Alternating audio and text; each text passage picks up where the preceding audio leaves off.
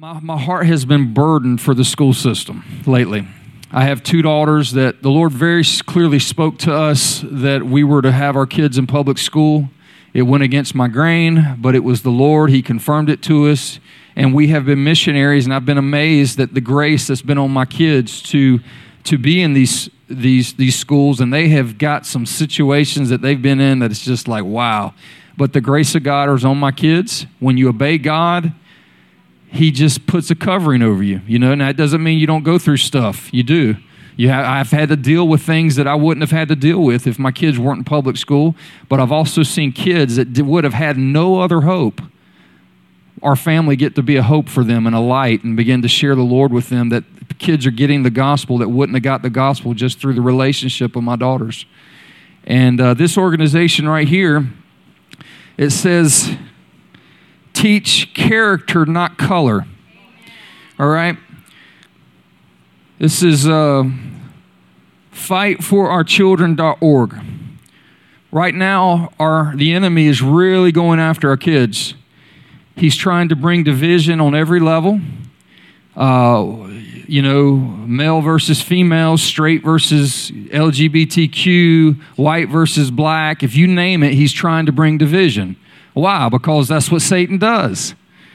A house divided can't stand. He knows that. And so what he tries to do is pit us against one another. It's one of the core principles of Marxism. Divide the people.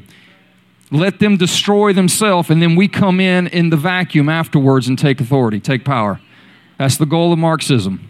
This group right now is having a rally on Tuesday, I think between 4:30 and 6:30.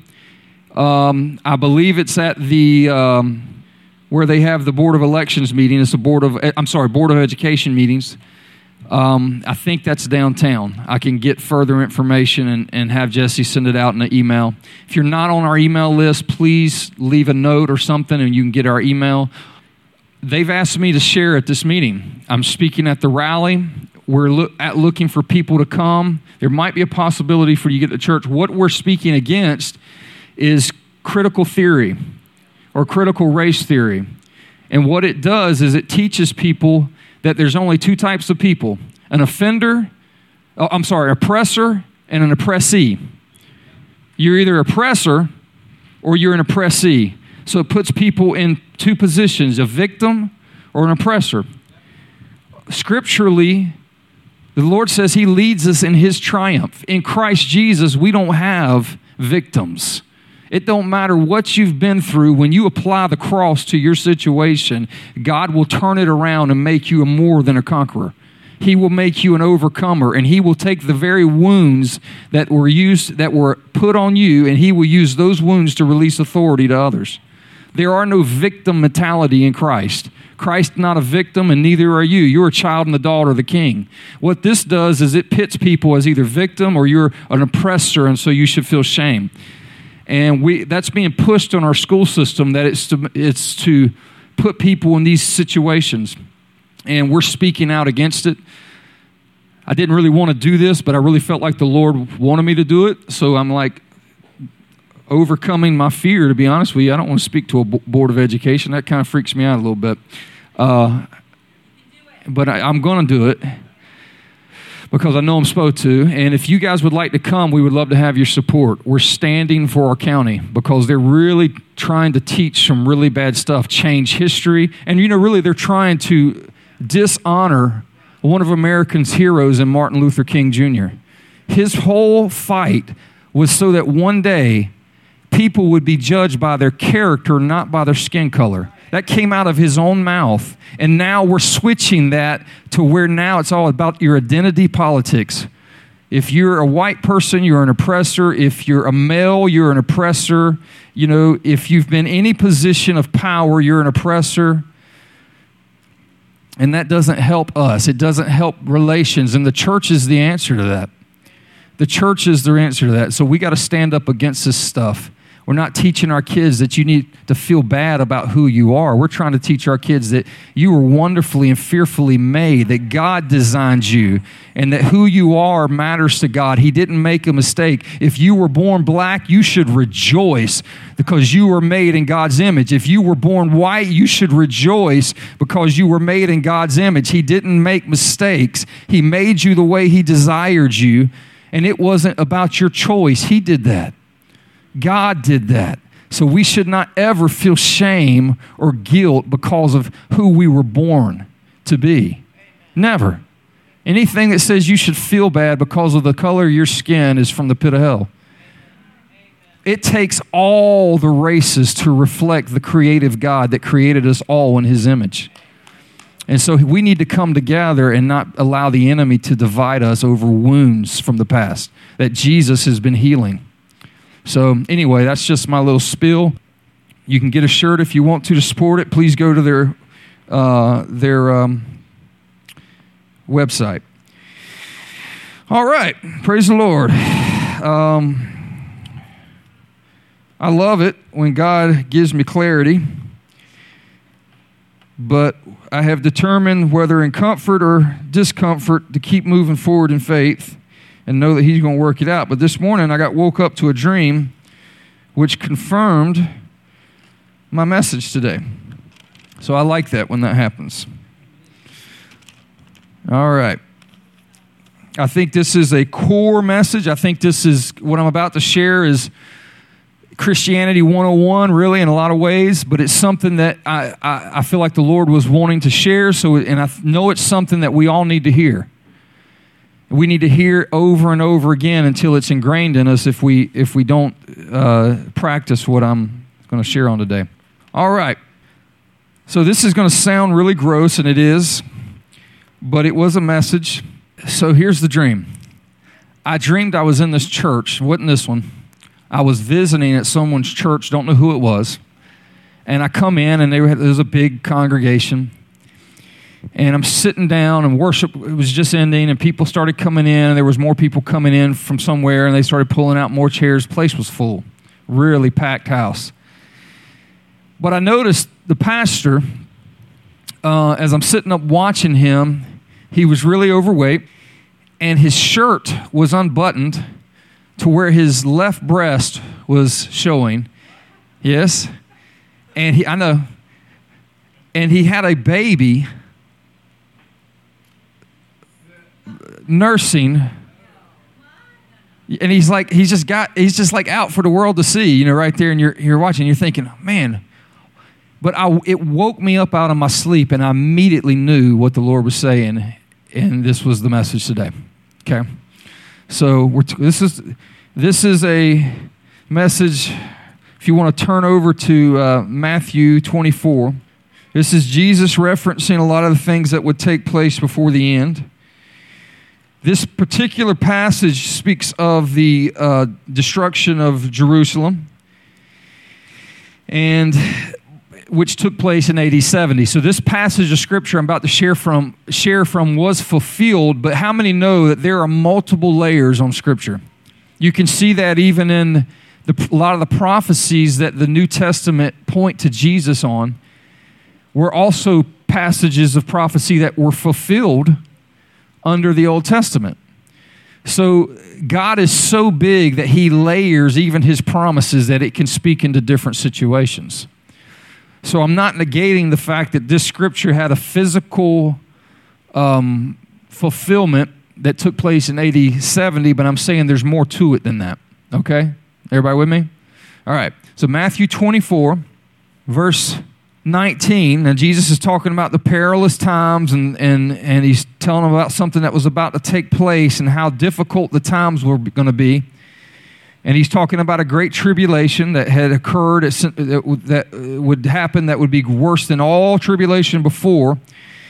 And it says in verse 19, "But woe to those who are pregnant and to those who are nursing babies in those days." Okay? Y'all remember my dream? The pastor was nursing a baby. I felt like this is a warning and a word for us. And here's how you interpret that metaphorically, if you will. Woe to those who keep their people in immaturity. When the pastor keeps being the one that has to feed little babies, woe to you. Because what happens is when you don't have a church that can operate in the fullness, everybody in their place, everybody having grown up into all aspects into Him, where there's when one believer to the next believer, they all got the Holy Spirit, they're all doing the work of the ministry according to Ephesians 4, 11, 12, and 13. When you don't have that, you have a body that's barely functioning, barely operating, you don't have the power flowing that you need, and you're not going to be able to impact the world the way you're supposed to. Woe to you who keep your babies, your people in immaturity. Because what happens when you need someone who's walking in healing gifts because you got a child that has cancer and you need some power.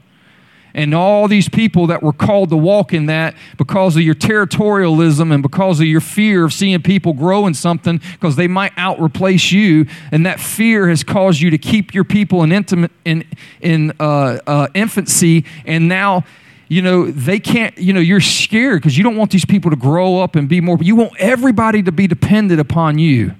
That's the way most churches are set up. Pastors preach in such a way that their people are left in babyhood, and they can't walk in their calling and their destiny without them. And when that's the case, when you need what God was wanting them to grow up into, you don't have it.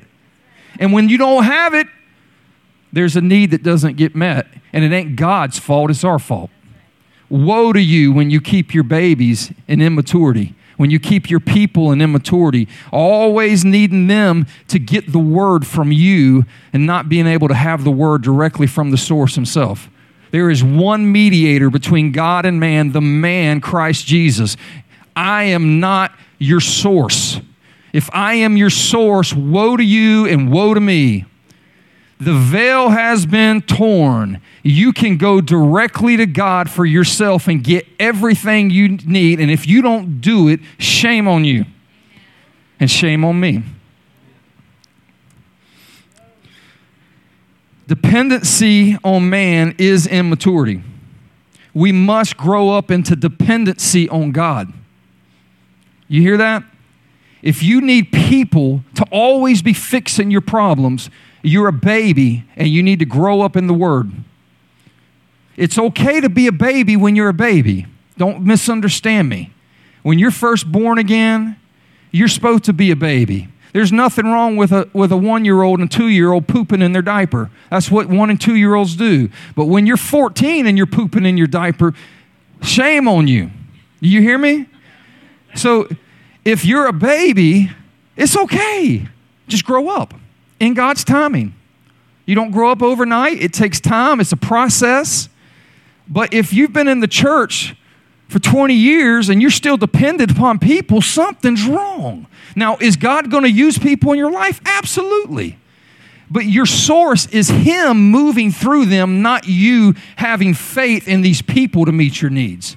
Your faith is in God, and God can sovereignly choose to use this person or that person or come directly or an angel or however He needs to get you what you need, but that's coming from God, and is God working through His body. That is big difference between us having our confidence and our faith in men.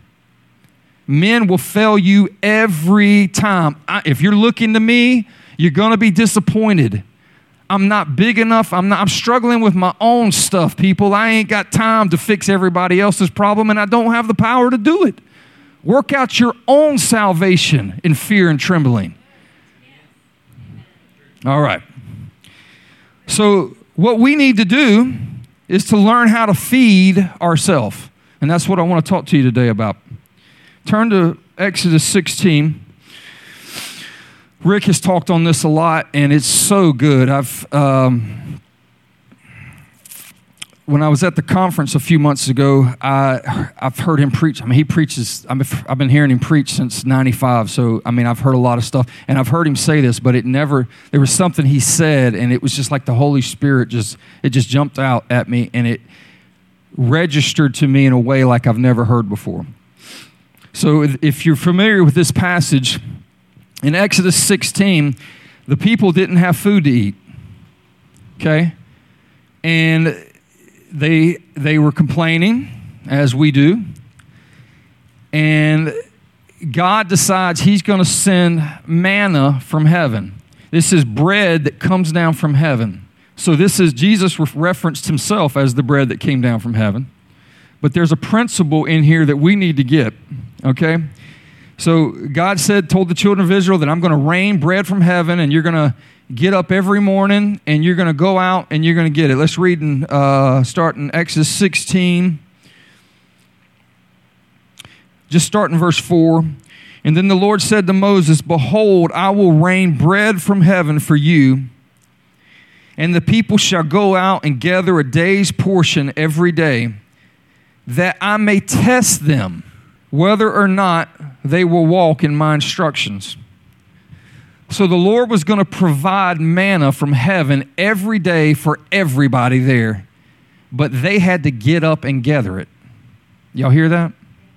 And whether they got up and gathered their manna from heaven every day was a test to see if they would walk in the instructions of the Lord.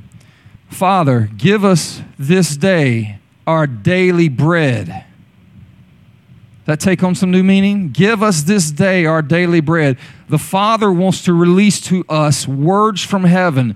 His word is life to them that find it and health to all their flesh. God wants us to get up every day and to go and get with him and experience and grab hold of manna from heaven, bread that gives life to us for the day so that we can be sustained and have what we need. But you know what? Your pastor can't do that for you. Your neighbor can't do for that. Your husband, your wife can't do that for you. There's nobody that can provide heaven's bread for your life except for you. God has provided it. It's your job to go up every day and gather it. This is like a battery. How many got a cell phone? What happens if you don't put that cell phone on charge at night? You wake up the next day, there's no juice. Well, I can tell you from experience, when I don't plug into the Father every day,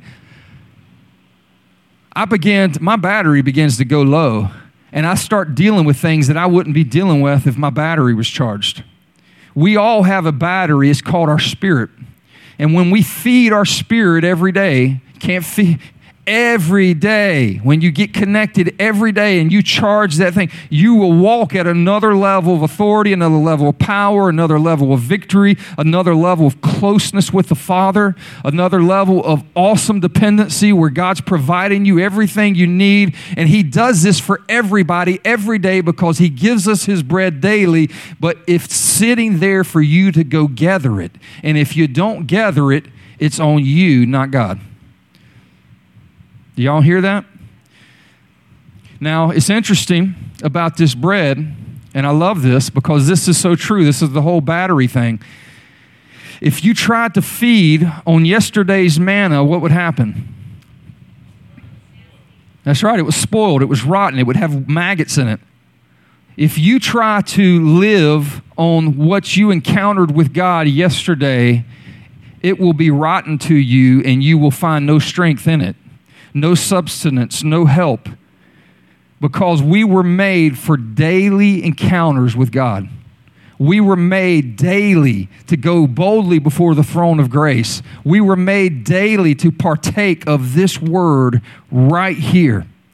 This is the word of life. Now, when the Holy Spirit breathes on this, and He will if you'll seek Him in it, this becomes life to them that find it and health to all their flesh. That's what it says. His word is life to them that find it and health to all their flesh. His word is life to them that find it. Jesus said, the words I speak, they are spirit and they are life, and we have them right here.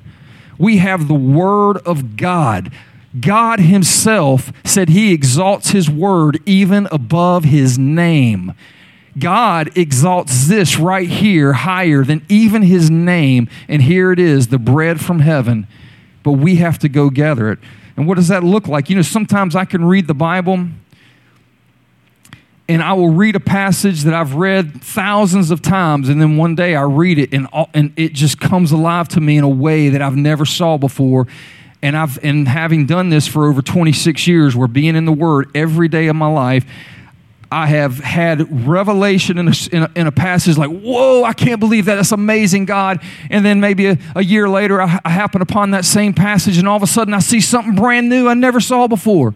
You can't exhaust this thing. It's unexhaustible. This is the most amazing gift that God has given us in many ways, the Word and the Holy Spirit. And you can't separate the two in the sense because the Holy Spirit uses the Word. Taking up the sword of the Spirit, which is the Word of God. God uses this word right here.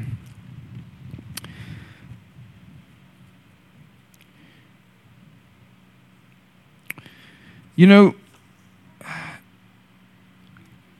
I want to say this very clearly. You don't earn anything.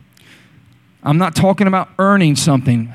Earning has to do with your motivation. If you're reading the Bible so that you can measure up to what God wants of you. Oh, I have to read the Bible today so I can be right with God and be what pleases Him. You're doing it in a way that is affront to the cross. There's nothing you can do to make yourself right with God, okay? We don't do it for that. We do it to connect with God. But it is essential that we do it. Jesus, the Son of God, who was the Word of God, when He came to this earth, He spent His time in the temple reading the Scriptures. He knew the Scriptures better than anybody. He quoted, when Satan would attack Him, what would He do? It is written. He knew the Word of God. He had went and gathered His manna. Does that make sense? We have got to get in this Word. I find that most believers who don't have victory in their life is because they don't spend time seeking God in this book. This book has life in it. It has life. Now, sure, you can be a Pharisee. You can get in this book and try to use the book to exalt yourself. But that's not what I'm talking about. I'm talking about hungry people who want to know their Father and they're seeking to see Him. Jesus said, you err because you don't know the power of God or the Scriptures. He said that, remember? And He said to those same people, you search this for eternal life, but this Scripture speaks of me. I am looking for Him in this book. When I read the Bible, I'm saying, God, I want to know You. I want to see You better. And the best way to get that veil off to where you can see and behold the glory of the Lord is by getting in this book. Be ye transformed by the renewing of your mind. The mind is where, when we get in this book, it washes our mind. It begins to realign our thinking with His thinking. It kind of washes that stinking thinking to be His thinking. Let's exchange stinking thinking for His thinking, right? And all of us have stinking thinking. But we get in this Word, and this Word begins to change us. And the Bible says it's from the abundance of the heart that the mouth speaks. When you get this Word in you and you hide His Word in your heart that you do not sin against God, when you put that Word in and you're constantly feeding on the Word, you're feeding on your Word. You heard the saying that you become what you eat? Well, when we feed on this Word, we become what we eat. And then from the abundance of our heart, where we filled our heart full of the treasures of the Word of God, the Word will just start coming out of you. You come around somebody that has a problem and they start talking, and all of a sudden the Word just starts jumping out of your mouth. Why? Because you've been eating it your whole life. What you put in comes out. I love John 8. Turn over there if you don't have to. I'm going to read it. John 8. Let's make this point really quick, and then I'm going to.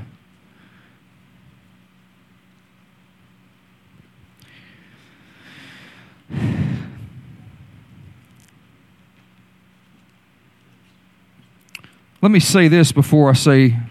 Let me go to John 2 before we go to John 8. You can stay in John 8 because most of you are very familiar with the passage I'm going to reference beforehand. In John 2, you see Jesus went to Canaan, and there was a wedding, and Jesus turned the water into wine. It was his first miracle, right? And I've shared this before, and y'all, most of you know this. But when he went to do the miracle of turning water into wine, there were 6 ceremonial cleansing pots. Cleansing. Okay? There were 6 pots that the Jews used for ceremonial washing. You know, they had it in their head. They had to wash before they ate. They had to wash all the time because of what was in the Old Testament law. Because the Lord was speaking of something that he wants us to wash ourselves. So how do we do that? Well, according to the Apostle Paul, he says, having washed herself with the water of the word, talking about the Lord cleansing his bride in Ephesians 5, he said, having washed her with the water of the word. See, the word is a cleansing. It begins to cleanse us. It begins to wash us. It begins to wash away the junk. And when we see that, and when Jesus was saying, here's these 6. What's the number 6? It's man. Man was created on the 6th day. So there's 6. It represents man. And Jesus said to them, fill these jars up with water. Notice Jesus never filled these jars up. He said, you fill these waters. He told the servants, fill the jars up with water. It's up to man to fill themselves up with the word of God. But if we will do our responsibility and get in this book and read this word and fill ourselves up, memorize it, think on it, meditate on it, read the word. And if we will fill our jars up with the word of God, then Jesus will come in and he'll draw from that word and he'll turn it into the anointing, the wine that gives life to other people, that makes people joyful and happy. Y'all hear that? It's our job. Jesus didn't fill it up. He told them to fill up the jars. We have to fill up our jars with water. Now, John chapter 8, verse 31. So Jesus was saying to those Jews who had believed him. Okay, so these are people that had put faith in Jesus. If you continue in my word, then you are truly disciples of mine. Wait a minute. He's telling believers, people who put faith in him, that believe in him, that if they continue in his word, they are disciples. What is a disciple? It's someone that's learning and being trained and equipped by a master. You can be a Christian and not be a disciple. I believe that with all my heart. You can squeeze yourself through the pearly gates by faith in Christ Jesus alone. You can believe in Jesus. I believe you can believe in Jesus and still go on and live for yourself. Still go on to live your life how you want to and never surrender your life completely to the Lord Jesus. And I think if you have faith in him, you will make it in. But you're not going to, we've talked about this, I believe with all my heart, there's different levels in heaven. The Lord put it to me like, there's plenty in the scriptures to verify this. This is not my message. I'm not really getting into that. But the Lord put it to me this way. Those that love me enough to get close to me on earth will be closest to me in heaven. This is training for reigning.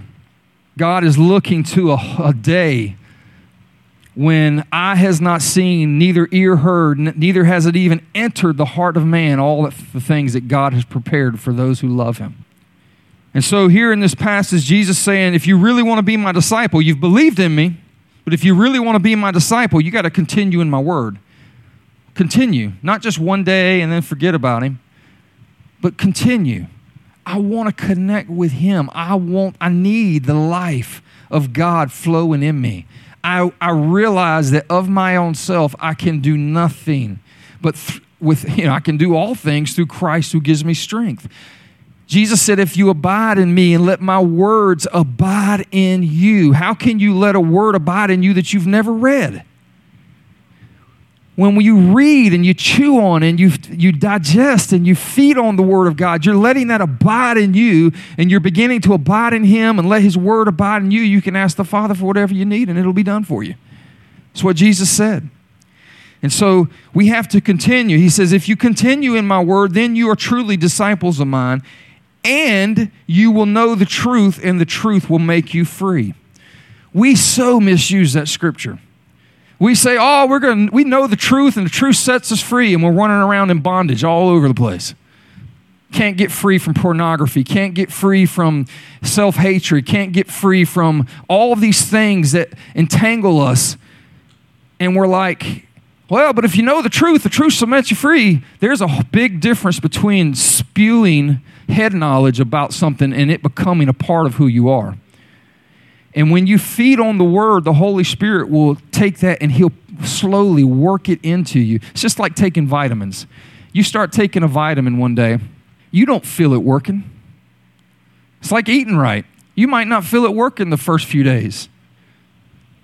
But over time, as you continue to feed on that which is good for you, it slowly begins to transform your body because your body's getting what you need. And then you're transformed. It's like, wow, I feel better. That's the same thing the Word of God is. You may not see it right away, but if you will continue to feed on it, it will get inside your heart and it will slowly become who you are.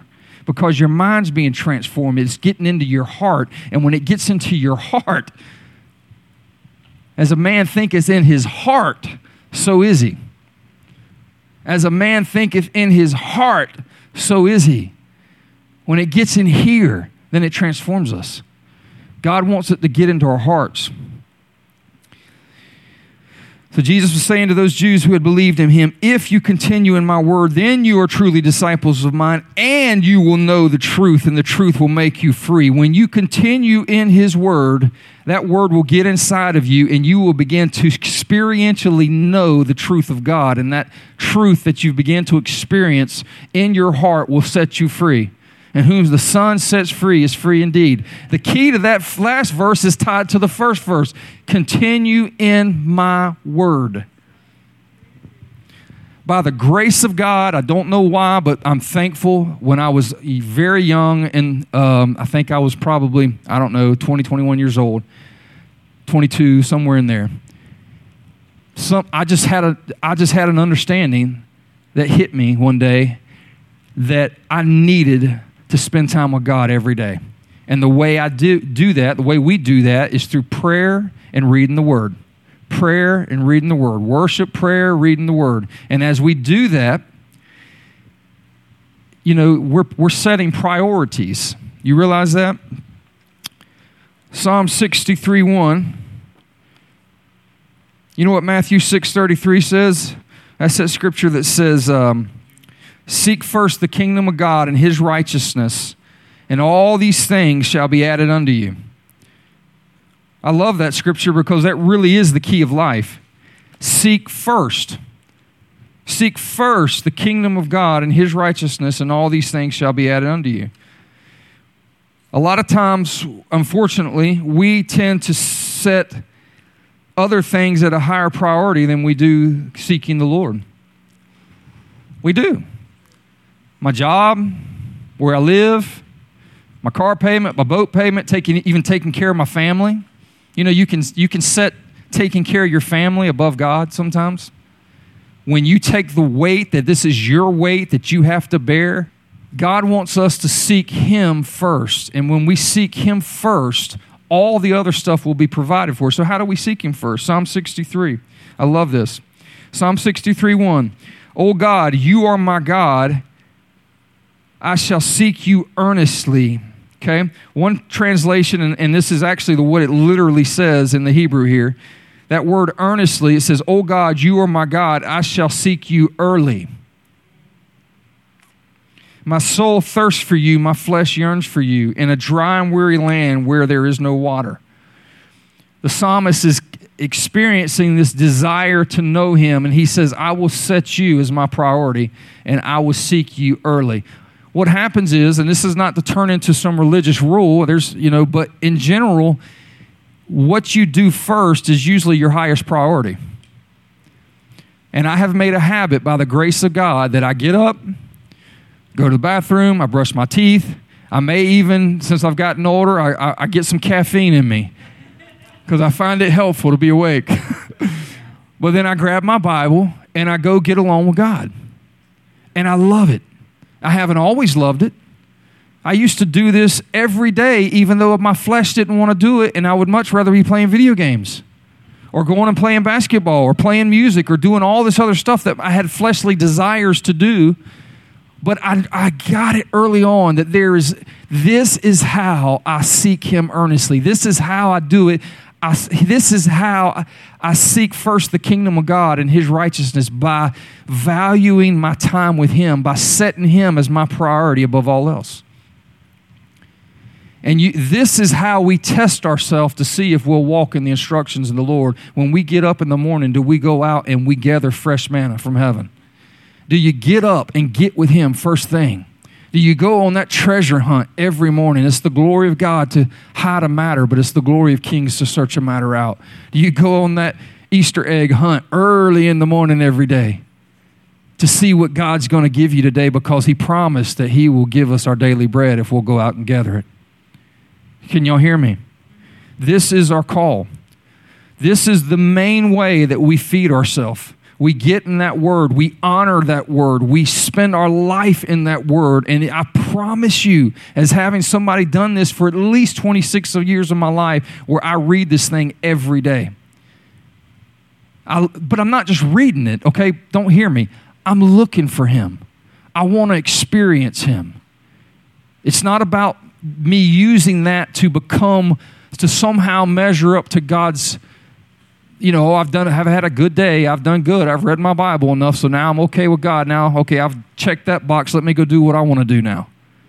No. I'm not talking about that. I'm talking about, Lord, I really want to love you. I want to desire you the most. I may not always desire you the most, but I want to desire you the most. So, Lord, I'm going to sit my butt down in this chair and I'm going to seek you, and I'm asking that you give me love for you and hunger for you, and you meet me in this place, Lord God. Meet me in this place. That's where he met the children of Israel at the Ark of the Covenant. The Lord said when he told Moses about the Ark of the Covenant, he said, I will meet you there. You know what was in the Ark of the Covenant? The Word of God. He told Moses to write all my words on a tablet and place them in the Ark. When we meet with God there, the Ark of his presence was another one. When we look for his presence, inside that is the Word of God that we feed on. If there's nothing else that you can get so that you grow up into all aspects into him, it all starts by getting in this word. This is Christianity 101. Please, please, please learn to sit with him. Learn to give your time devoted to this. And I promise you, if you will do this, you will look back on it and not believe where it has taken you. His word will take you places that you couldn't go. His word will allow you to overcome in ways you would never overcome. We have got to grow up into him. Now, real quick, and I'm not going to spend a lot of time on this because this isn't the message today. You can get some of this in our training, because that's part of it. But when you do this first part of feeding yourself, gathering your manna every day, it will lead to the second way we feed ourselves. And that's found in John chapter 4. Now, y'all know the story of the woman at the well, the woman of Samaria. Jesus goes and he sits with a woman at the well, and he ministers to her. He gets words of knowledge about her life. He tells her things that he couldn't have known outside of the Spirit of God. It was a supernatural encounter. And she gets just blown away, and she runs off into the city and tells everybody that he told her everything she'd ever done, And so here Jesus is, and his disciples had went away while he had went away into the city to get food. And when they came back to the well, they see this woman running off, and they're shocked that he had been talking to her. But they were scared to ask him about it. And so when Jesus is talking to them, or when they're talking to Jesus in John 4, they say, well, Lord, here's food. Please come and eat something. And the Lord says, I have food to eat that you don't know anything about. And they're like, did somebody give him food and we don't know about it? I can imagine it would have been a difficult thing to follow the Lord because honestly, it's still like that. in a lot of ways. He often speaks things that go over our head, and we have to dig in a little deeper. And he goes on to say, let me find this.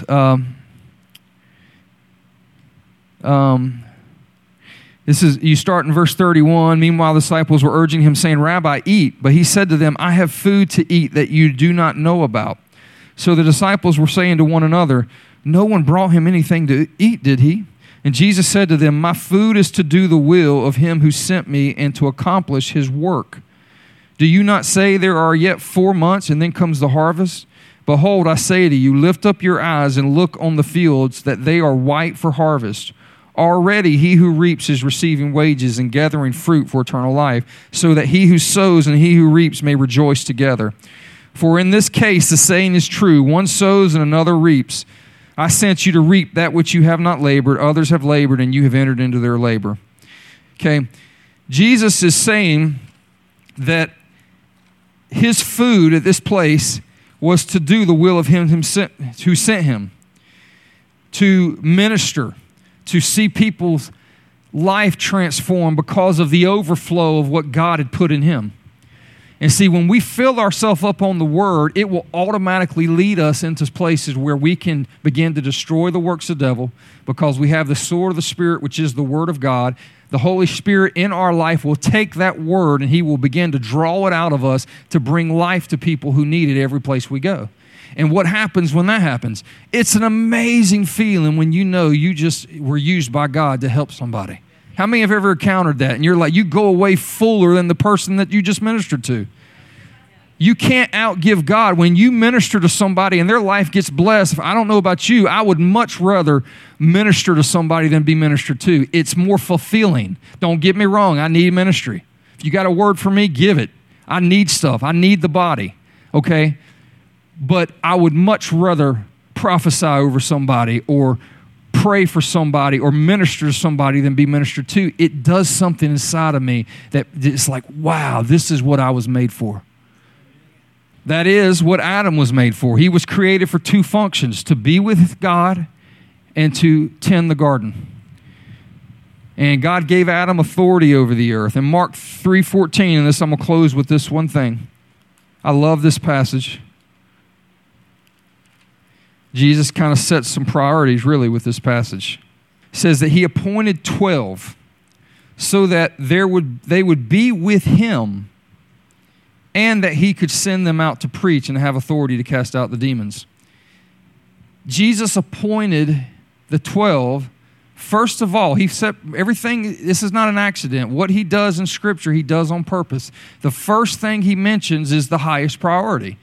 He appointed the 12 so that they may be with him. That's number one. That's number one. We feed ourselves. We go be with him. Be with God. Spend time with God. Get in his word. Pray. Spend time in his presence. Have intimacy with him. Have a relationship with him. Talk to him all the time. That's his number one priority for us, him setting us. Number two is the second way that we feed ourselves so that we can go out and minister. So we can go out and preach and take authority over the enemy and destroy the works of the devil. Jesus wants us to destroy the works of the devil. I don't know why I'm thinking about this, Haley, but I was thinking about that time you were coming out your car, you know what I'm talking about? And you ministered to that guy, I believe it was, and how full you were, came back with joy. I mean, you were lit up. Because when God uses us, when we step out in faith and God uses us, it does something to us. So our first priority is to put him first every day. And then what will come out of that is the second thing that will give life to us is when we are used by God to help other people. Does that make sense? So let's not waste every day. You know, and let me just say this. There is a difference between works and striving. God doesn't want that. And we don't need religious spirits. We don't need to feel like we don't need to turn this into a law, because if you turn it into a law, it'll bring death. But there is truth in this that we have to do these things in order to encounter what we want to encounter. But it's why you're doing it. Are you doing it to know him, or are you doing it to somehow measure up? If you're doing it to measure up, you're under law. We've talked about this the last few weeks. Please go back and listen to those messages. But we do need to do this. We need to be with him. We need to set him as our priority. And when we do that, it will absolutely change our life. Change our life. Every day, guys, get up and get with the Lord. I remember when I was doing construction, there was a season of my life that I would have to be on the job site by 7 o'clock ready to go. Tools out, ready to work, 7 o'clock. We would get off between 3 and 4. Usually it would roll into 4. And in that time, I was going to school for carpentry while I was working construction, and I would leave straight from there to go to a class that I wouldn't get home till 11:30 at night. And it was all physical labor, both the class and because the class you physically do. It was a big warehouse. You'd frame houses in the house, in this warehouse, so that you could learn how to frame houses. So there was a little bit of book work, but most of it was if you physically do it. So you're talking about dragging in at 11:30 and being like, oh, I was so tired some days. If I wasn't married, I might not have gotten in the shower. But my wife would divorce me if I would have gotten in the bed smelling like that after sweating for, that amount of time. So, but I had understood that I needed God every day. I had to plug into my battery, get my battery charged, and I didn't know what to do. Well, this is what and I was talking to the Lord about it, and this is what the Lord gave me. I really loved to go out at lunchtime with my friends at work and to just have that hour to just hang out and eat food and just fellowship.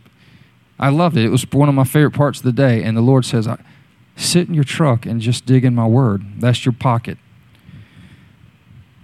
And it was like, ouch, because the guys didn't understand it. I looked way religious to them. The people didn't understand it, that I'm going to sit in my Bible and sit in my truck and read my Bible for an hour while they go off and have lunch. But I set him as my priority.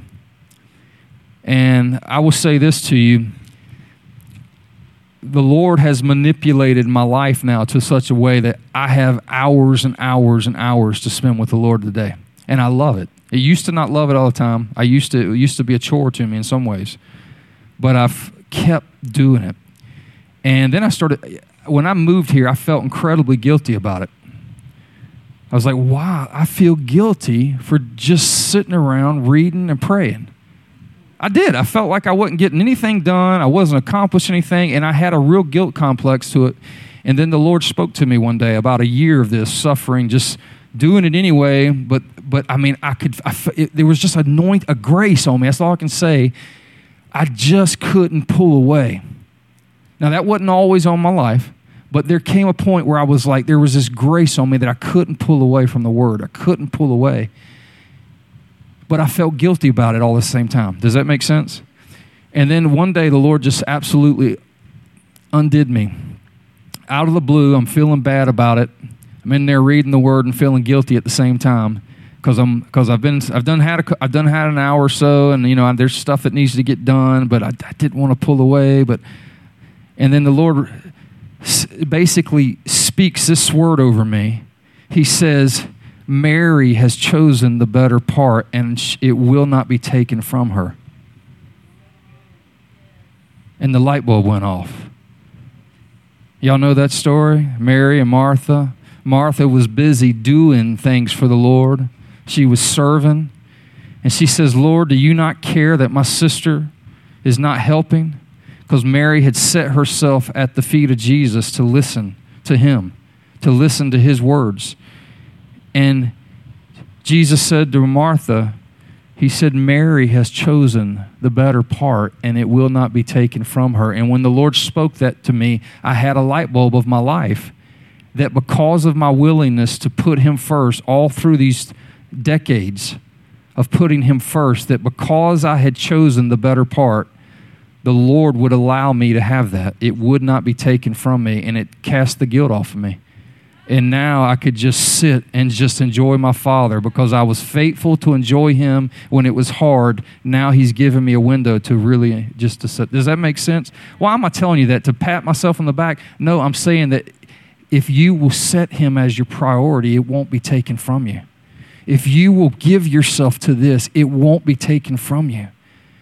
If you choose the better part, it won't be taken from you. His word is the power that you need to overcome. His word. His word. Well, Lord, help us. Help us do this, Lord. Give us grace to put you first, to acknowledge you, to give you the first of our day. If we got to get up an extra time, if we got to be at work at 8, Lord, sometimes we can just get up a little earlier because we're setting you as a priority, or we can skip lunch, or we can find where there is a will, there is a way. And Lord, I ask for the grace upon us that you give us the ability, and I know you will, to set you first, to turn the TV off or do whatever we got to do. Nothing wrong with TV. I enjoy TV. I watch it. But anything that is stealing from me setting you as number one in my life, Lord, remove it. Get it out of my heart. Get it out of my life. I'm praying that over your body, Lord, that we would grow up into all aspects into you, that we would grow up into our purpose, that we wouldn't be dependent upon the man to feed us, because we are feeding ourselves by getting in your presence, getting in your word, cutting our own teeth like little born babies, longing for the pure milk of the word, Lord God, that we're getting it ourselves. We're not dependent upon others to give it to us. So Lord, help us. And I just want to say, if you will commit yourself to do this, you will grow up into him, and you will not be dependent upon man, but you will learn dependency on your Father, and you will grow up in his word. His word will abide in you, and you'll abide in him, and you'll be able to ask for whatever you desire, and it shall be given to you. Thank you, Lord. In Jesus' name.